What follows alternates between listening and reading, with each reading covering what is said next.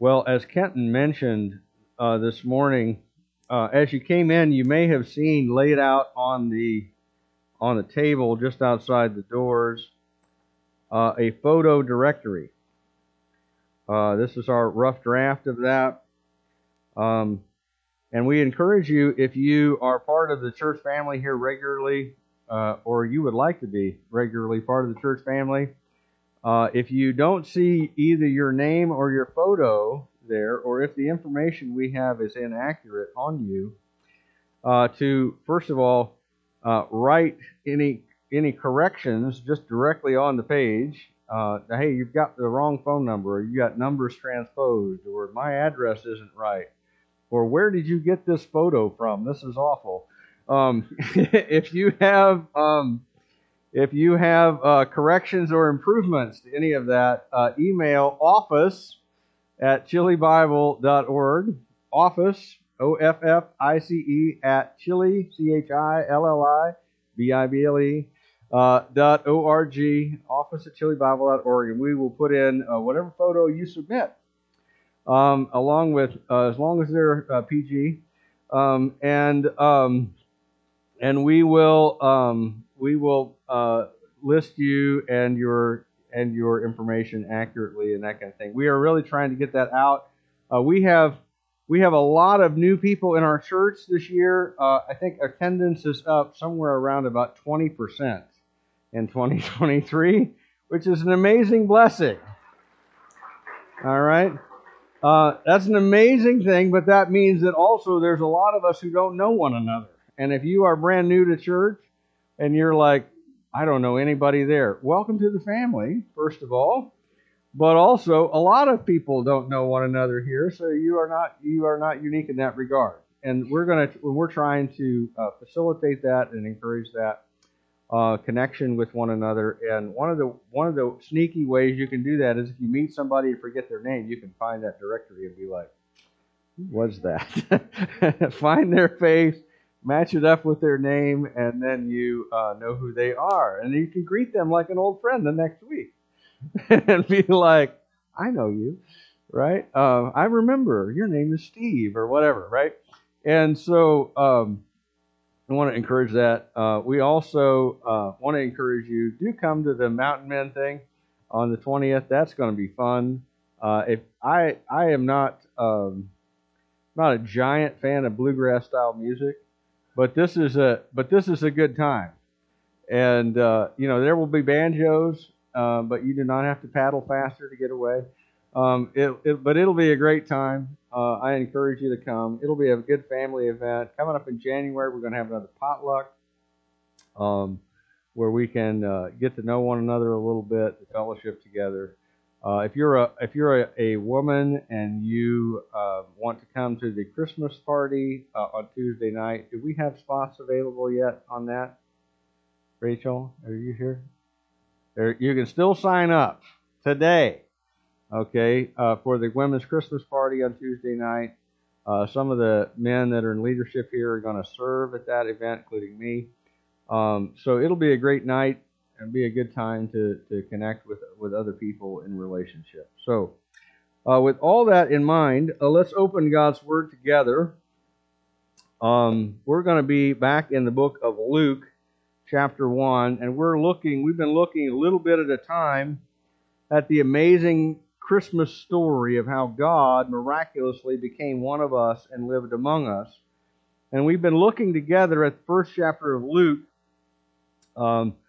for several weeks, and we're going to be looking at it again this week, beginning in verse 39. Believe it or not, Luke wrote more verses than any other person in the New Testament. Luke and Acts make up more content in total words and verses than everything that Paul wrote added together, which is amazing. So, but his chapters are quite long, and in fact, chapter 1 has 80 verses in it. We're not going to do that all today, but we are going to work through the whole first chapter and a chunk of chapter 2 as we lead up to Christmas. If you have your Bible and you're able to do so, I invite you to stand with me and follow along as I read verses 39 to 56. In those days, Mary arose and went with haste into the hill country to a town in Judah. And she entered the house of Zechariah and greeted Elizabeth. And when Elizabeth heard the greeting of Mary, the baby leaped in her womb, and Elizabeth was filled with the Holy Spirit. And she exclaimed with a loud cry, "Blessed are you among women, and blessed is the fruit of your womb. And why is this granted to me, that the mother of my Lord should come to me? For behold, when the sound of your greeting came to my ears, the baby in my womb leaped for joy. And blessed is she who believed that there would be fulfillment of what was spoken to her from the Lord." And Mary said, "My soul magnifies the Lord, and my spirit rejoices in God my Savior. For he has looked on the humble estate of his servant. For behold, from now on all generations will call me blessed. For he who is mighty has done great things for me, and holy is his name. And his mercy is for those who fear him from generation to generation. He has shown strength with his arm. He has scattered the proud in the thoughts of their hearts. He has brought down the mighty from their thrones and exalted those of humble estate. He has filled the hungry with good things, and the rich he has sent away empty. He has helped his servant Israel in remembrance of his mercy, as he spoke to our fathers, to Abraham, and to his offspring forever." And Mary remained with her about 3 months and returned to her home. Let's pray. Father, help us to understand the things that you have for us here in these verses. Help us, Father, not only to understand them, but to apply them to our own hearts and to our own lives, that we might be your Spirit-filled people who yield themselves to you in the same way that these two women did. And Father, we pray in Jesus' name. Amen. Well, as we come to the text, you see 3 people in it who are filled with the Spirit of God. You see Mary, who gives her famous speech, her what's called the Magnificat, because in Latin that is the first word of her song of praise, or her psalm, if you will, that she states there. You see Elizabeth, who we're explicitly told is filled with the Spirit, and you see John, who is in the womb. And we were told by the angel that spoke to Zechariah, the angel Gabriel, that John would be filled with the Spirit even from his mother's womb, and we see him respond in a Spirit-filled way. So before we get into the text and just look at what the results of that are, I want to talk briefly about the idea of being filled with the Spirit. The Bible talks about the Spirit's activity in a variety of different ways, different ministries that this Holy Spirit has, from convicting people of sin to the baptism of the Spirit, the action of the Holy Spirit that unites us to the body of Christ, and we become one with Jesus. As we put our trust in Jesus, we're baptized into Christ in that moment. At that moment, you also are indwelt by the Holy Spirit. The Holy Spirit takes up residence within you. But what we see this term, the filling of the Spirit, in the Scripture too. What does that mean? Well, the filling of the Spirit is something that follows your belief in Jesus. When you believe in Jesus, as I said, you're indwelt by the Spirit and baptized by the Holy Spirit into union with Christ. But then the filling of the Spirit can be something which either happens or doesn't happen, according to whether or not you yield yourself to God's control of your life. Okay? So we're told, for example, in Ephesians chapter 5, verse 18, be filled with the Spirit. It says, actually, the beginning of the verse is, do not be drunk with wine, but be filled with the Holy Spirit. And then the rest of the book actually gives, a book of Ephesians, gives examples of the Spirit-filled life. And so it talks about how you talk to other people. It talks about how you behave in your marriage. If you're a married person, it talks about how you respond in your job, whether you're the boss or the servant, how you engage in spiritual warfare. All these things are results of the filling of the Holy Spirit, that as you're filled with the Spirit, these are the things that come out of that. Well, here in this chapter, as people are yielded to the Holy Spirit and His role in their life, what you see are these results. Now, a lot of people, when they think about the filling of the Holy Spirit, their mind immediately goes to something like Pentecost. And they think, whoa, when somebody's filled with the Spirit, that means they're going to speak in tongues. And they're going to be able to proclaim the gospel in languages they have not learned. Well, that can happen. It happened in Acts chapter 2. It happened in other places in the book of Acts. There's discussion about it in the church at Corinth as well. God miraculously gave them the ability to communicate with other people in languages they'd never before known. Maybe you think about King David when he joyfully brought the Ark of the Covenant into Jerusalem with him, and he danced before the Lord with all of his might. Right? Or maybe you think about the prophets and the apostles who, as Peter says, spoke from God as they were carried along by the Holy Spirit. That as they were filled with the Spirit, they wrote the things which became the Scripture. Right?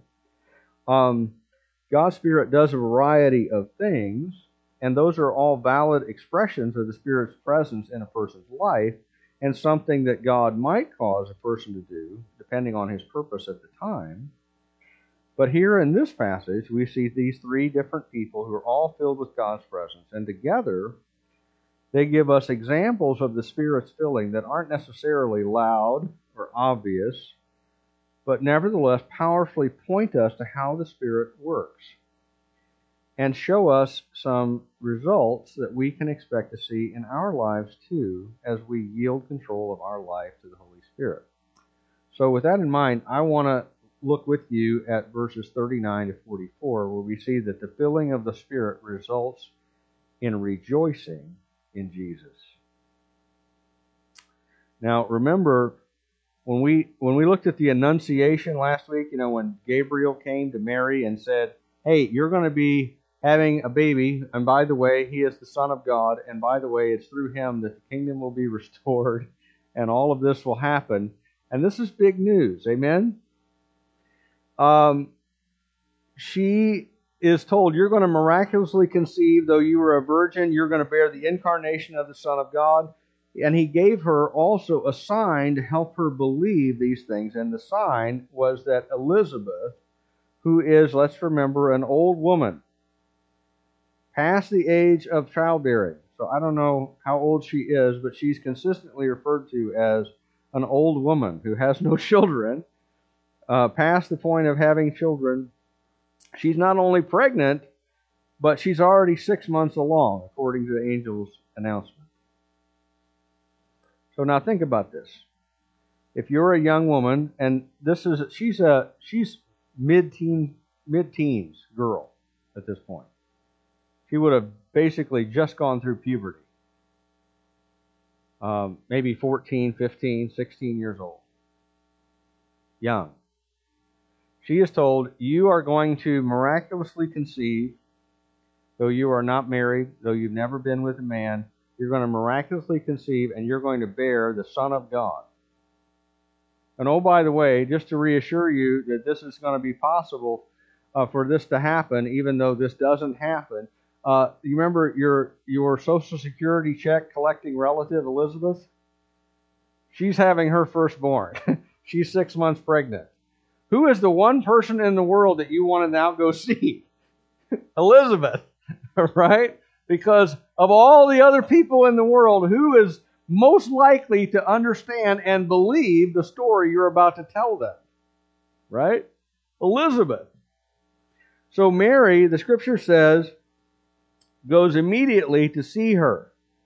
Now, the scripture here doesn't name the village that Elizabeth was in, but we know which one it was. It is the village of Ein Karam in the Judean foothills. That is an 80-mile journey between Nazareth and Ein Karam. And it's a little bitty place.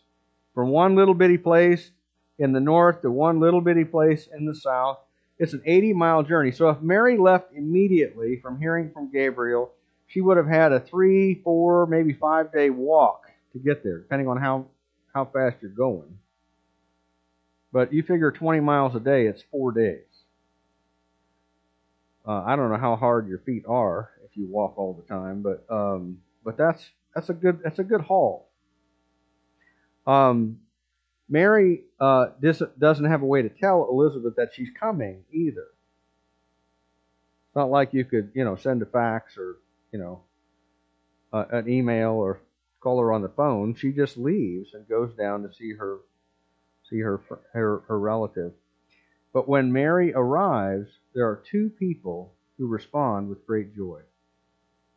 Verse 41 tells us the first one to respond is John, the unborn child that Elizabeth is carrying, who leaps in her womb at the sound of Mary's voice.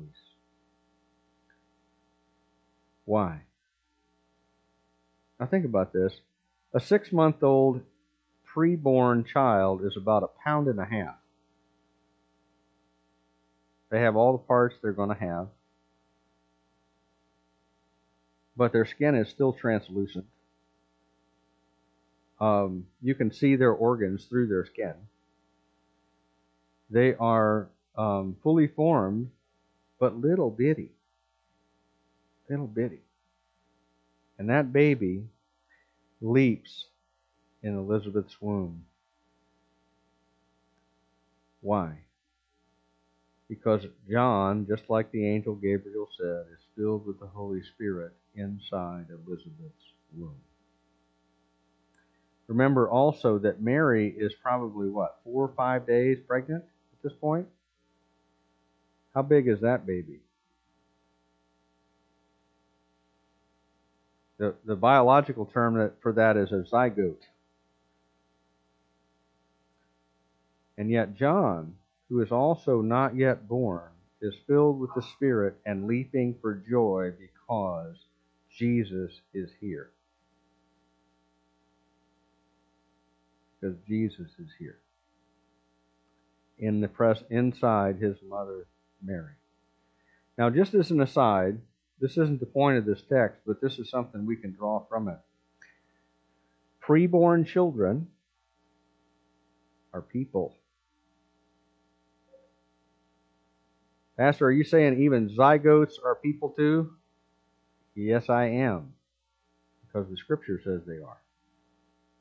John recognizes Jesus' presence when Mary is 4 or 5 days pregnant. Is that a person? Yes, it is. Is John a person? 6 months old? Before he's born? Yes, he is.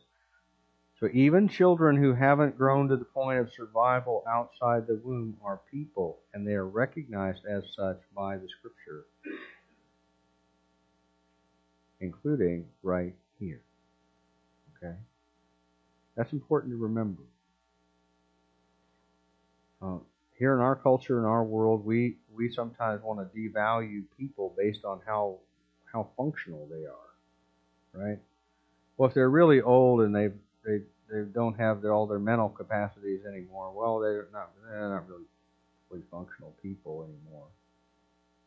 Well, if they're really little or really handicapped, well, they're not really people anymore. That's not what the Scripture says.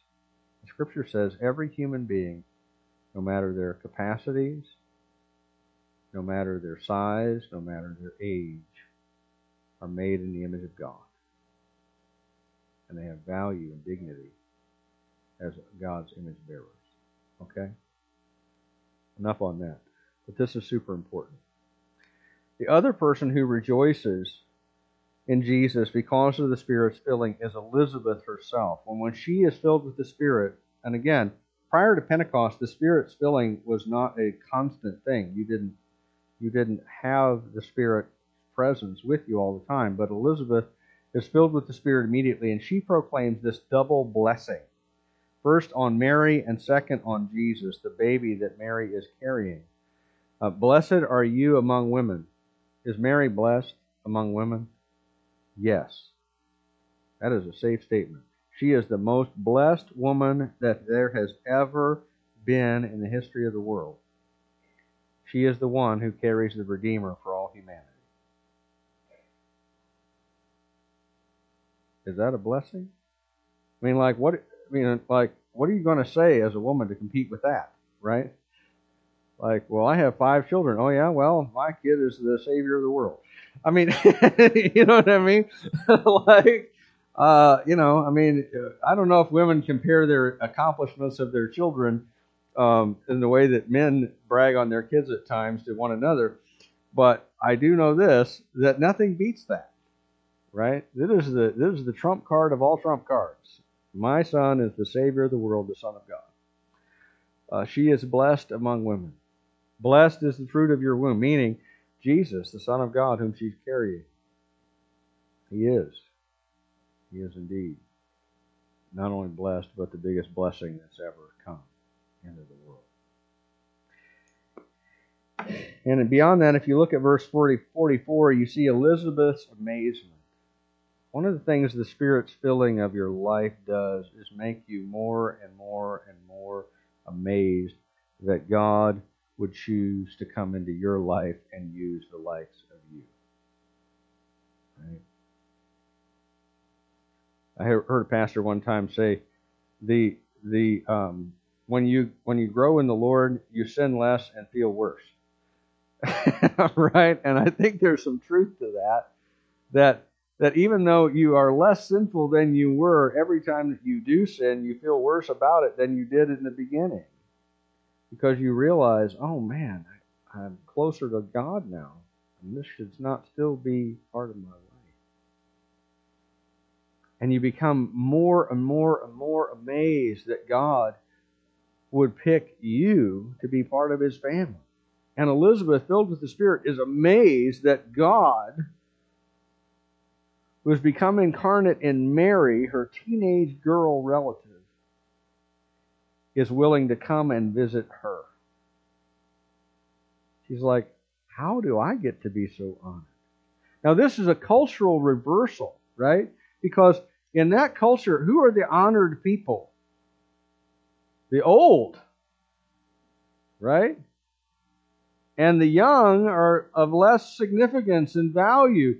But Elizabeth is recognizing, no, the biggest honor there is possible to have is to have the Lord and His mother here in my house coming to see me, of all people.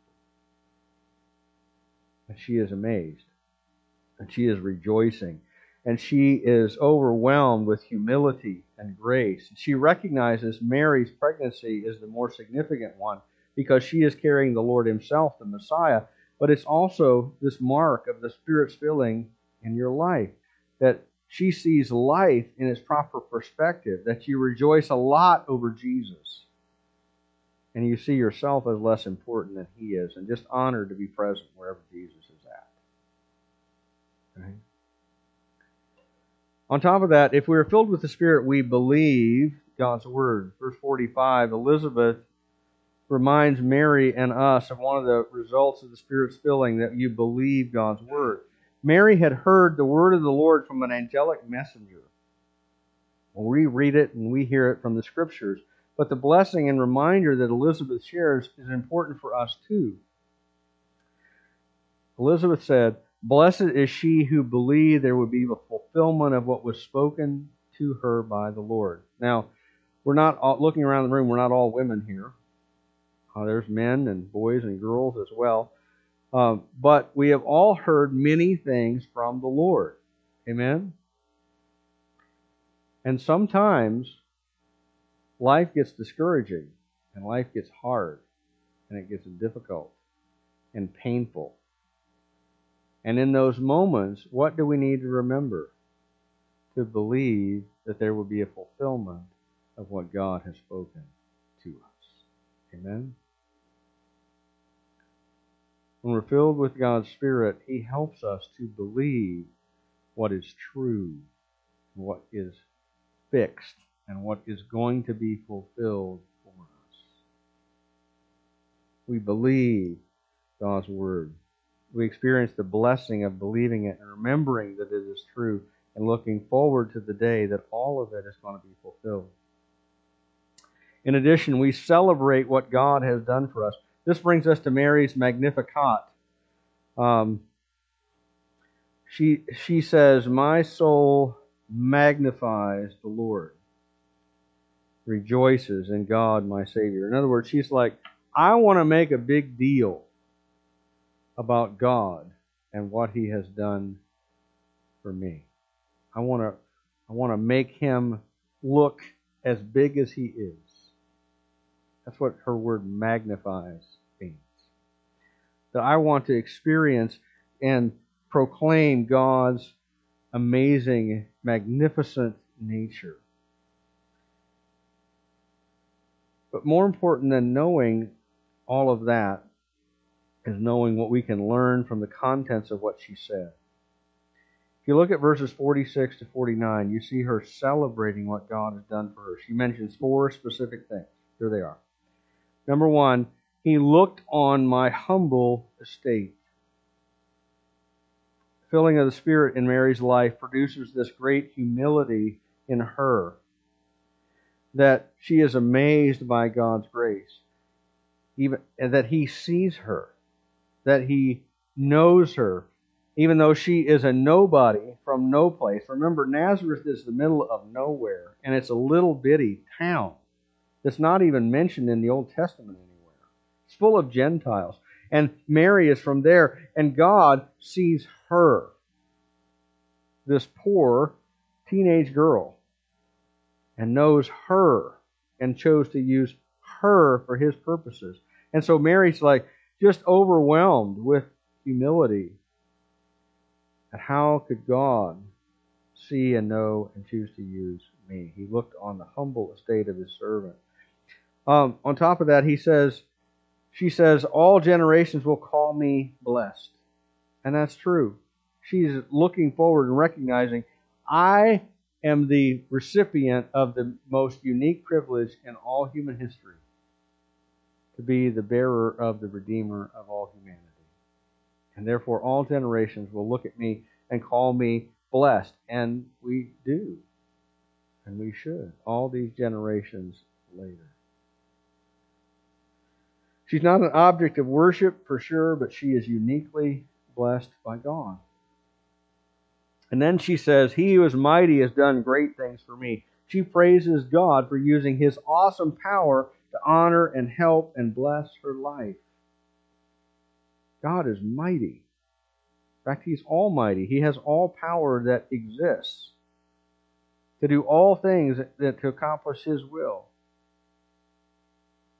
And yet He sees this little girl and chooses to use His vast power to honor and help and bless her. And through her, all the people of the world. And finally, she celebrates His holiness.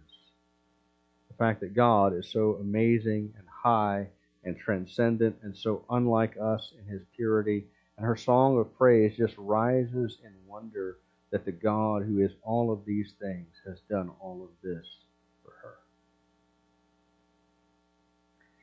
And then she continues by proclaiming His glory. And as her praise continues to ascend to God, she turns from praising God for what He has done for her to what He has done and will do for all of the people of the world.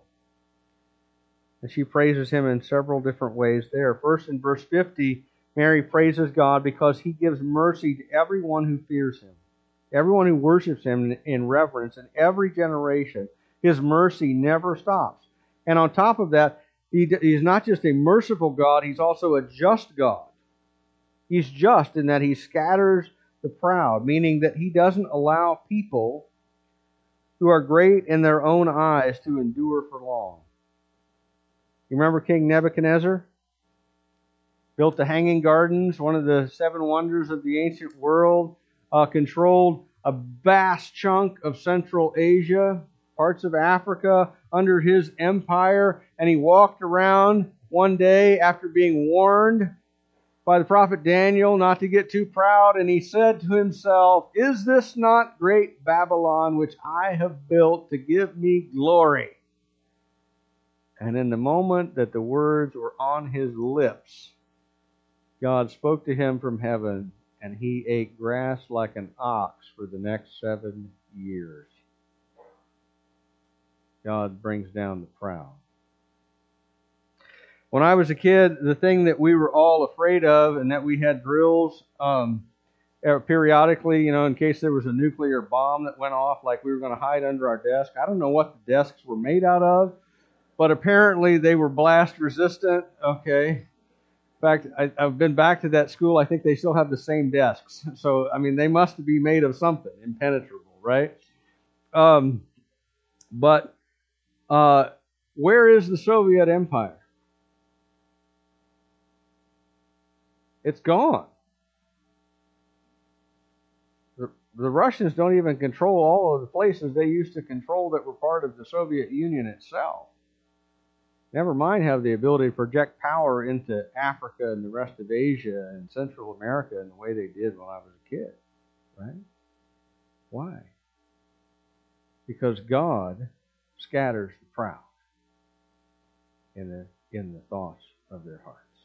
If you are lifting yourself up, the Soviet Empire was officially atheist. And they said, we do not need God. We're going to build ourselves a lasting empire, and the dictatorship of the proletariat is going to rise, and we're going to rule the world. And God said, how would you like the ash heap of history instead? God is a just God. He also replaces the proud with the humble. Remember King Saul? Strutting around his palace.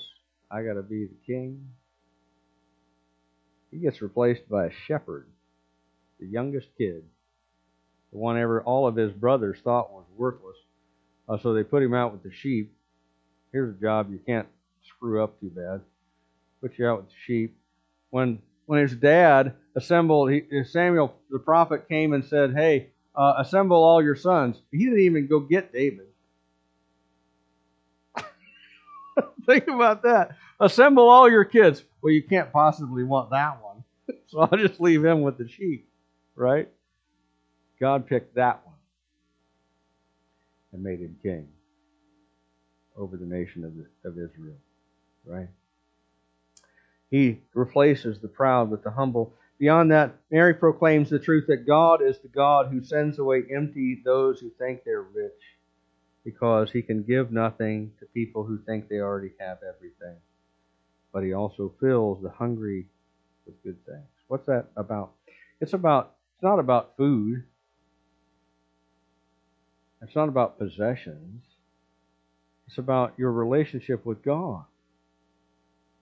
If you feel like you've got everything going on in your life, and you got the whole world by the tail, and you just are, hey, Lord, I'll call you if I need you. I got this, right?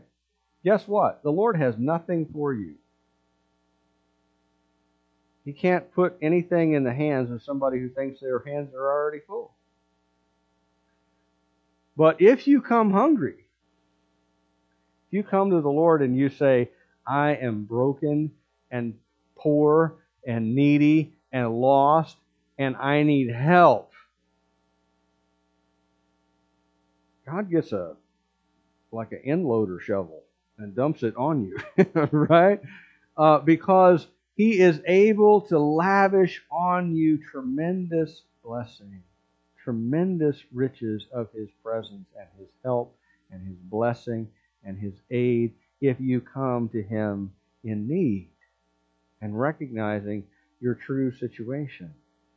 It's when you recognize that you are blind, poor, and naked that He gives you sight, clothing, and riches. Amen?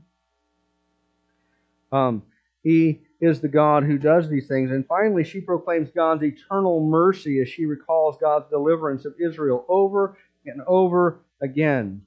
because of the covenant he made with their forefather Abraham. God's mercy and his promises don't wear out. They never expire. God's promises once made will always be kept through all generations. And she is proclaiming that. She says, Lord, I know that you are going to keep all your promises to Israel. How does she know? Because she is with a walking around, living embodiment of the fulfillment of those promises. I know you're going to keep all of your promises to me. Now, the last verse simply records the fact that Mary stayed with Elizabeth about 3 months. It doesn't tell us very much beyond that. I wish I could have been a fly on the wall and hear those conversations. Can you imagine this? Here are two women, both miraculously pregnant, one with the forerunner of the Son of God, promised to the prophet Malachi 400 years in the past, one pregnant with the Son of God, promised from the Garden of Eden to show up. And here they are just talking and spending time together for 3 months. Why should she go home after 3 months? Because John is born 3 months later, and Mary's in the way. You have an infant, right? Well, Mary, it's been great. We love you. Can you go home now? I have an infant to take care of, and I'm an old woman. All right? But Mary goes home. But how amazing and how encouraging must those 3 months have been. Mary goes home ready to face reality and face the world and all the questions that are going to arise about what has happened and what she's doing. And she probably came with a lot of fears, a lot of questions, a lot of wondering what lies ahead, but she's encouraged by the one woman in the world who might understand her situation. There's also great encouragement for us in this passage as we consider what it means to be filled with the Holy Spirit. And what we see is that as we yield our lives and our hearts to the Holy Spirit's control, we can expect to rejoice in Jesus. Not just when we're at church, but to rejoice in being with Him in every part of every day.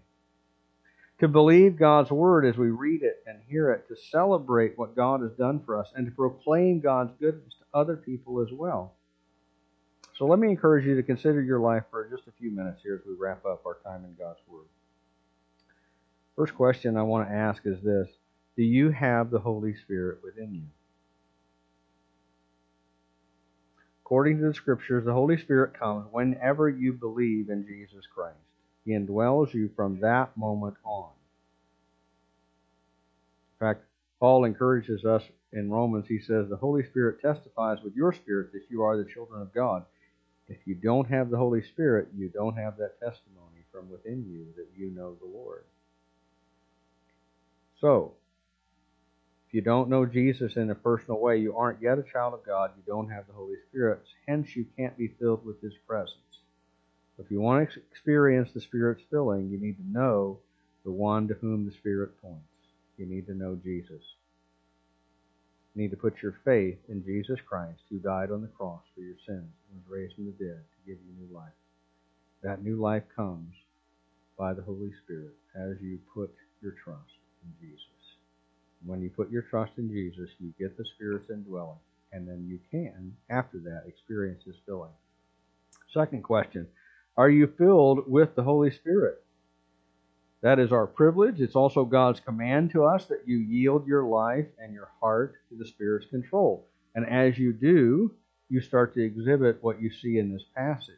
But you can't experience the Spirit's filling if you're holding on to sin in one or more parts of your life. The Spirit can't control your heart if you're allowing it to be controlled instead by lust or bitterness or anger or unforgiveness or pride or any one of 100 other sins I could name that we're all prone to. We're all sinners and we're all prone to these things. But if you are giving yourself over to that, you can't be giving yourself in yieldedness to the Holy Spirit and allow Him to fill you. So here's my challenge to you. Right now, with your eyes open as we're sitting here, ask the Lord to show you if there are any sins that you need to confess and turn away from. And if he brings anything to mind, then immediately confess and be forgiven, that you might be filled with the Holy Spirit. And finally, ask the Holy Spirit to fill you and control your life. As you do, I think what you'll find is that your heart will be leaping with joy to be in Jesus' presence each day. As you read His Word, as you pray, you'll find yourself convinced in your belief that God's Word really is true and that He really is keeping His promises to you. And as that happens, you'll have all these reasons to celebrate what God has done for you. And along with an ever-increasing amazement that He sees you and knows you and loves you and chooses to use you of all people. I mean, the most shocking thing in the world to me is that God would put me in this pulpit. I mean, no kidding. Some of you all know me, and you're like, yeah, amen. Okay, but the idea that God would use you for His purposes to fulfill even some small part in His grand plan to save people from every tribe and nation, tongue and people, you'll be amazed. Increasingly so. And beyond that, as you're filled with the Holy Spirit, you'll find you can't shut up about God's goodness and telling everybody you know about how great and good God has been to you and how great and good God is to all people who follow Him. Amen? So, let's pray. Let's ask God, His Holy Spirit, to fill us and control us, and that we might yield to Him. God, our Heavenly Father, You give us these great and amazing scriptures that tell us and show us, give us exhibits of what it looks like when we're filled with the Holy Spirit. Father, it's my desire that all of us would live lives that are filled with Your Spirit's presence, that we would yield to You in such a way that sin would fall away, and that we would experience the real joy of knowing and following and being loved by the Lord Jesus. Father, I pray if there's anyone here who's never yet known Jesus, that they would not leave this room without putting their trust in Jesus Christ and receiving Your indwelling Spirit and being made a part of Your family. Father, help them by Your Holy Spirit to put their trust in You and to experience the real joy of the Spirit-filled life. And Father, for the rest of us, I pray that we would be putting off sin and increasingly yielding our lives in every part to Your Spirit's power, that we might know the life that is really life. And Father, we pray in Jesus' name. Amen.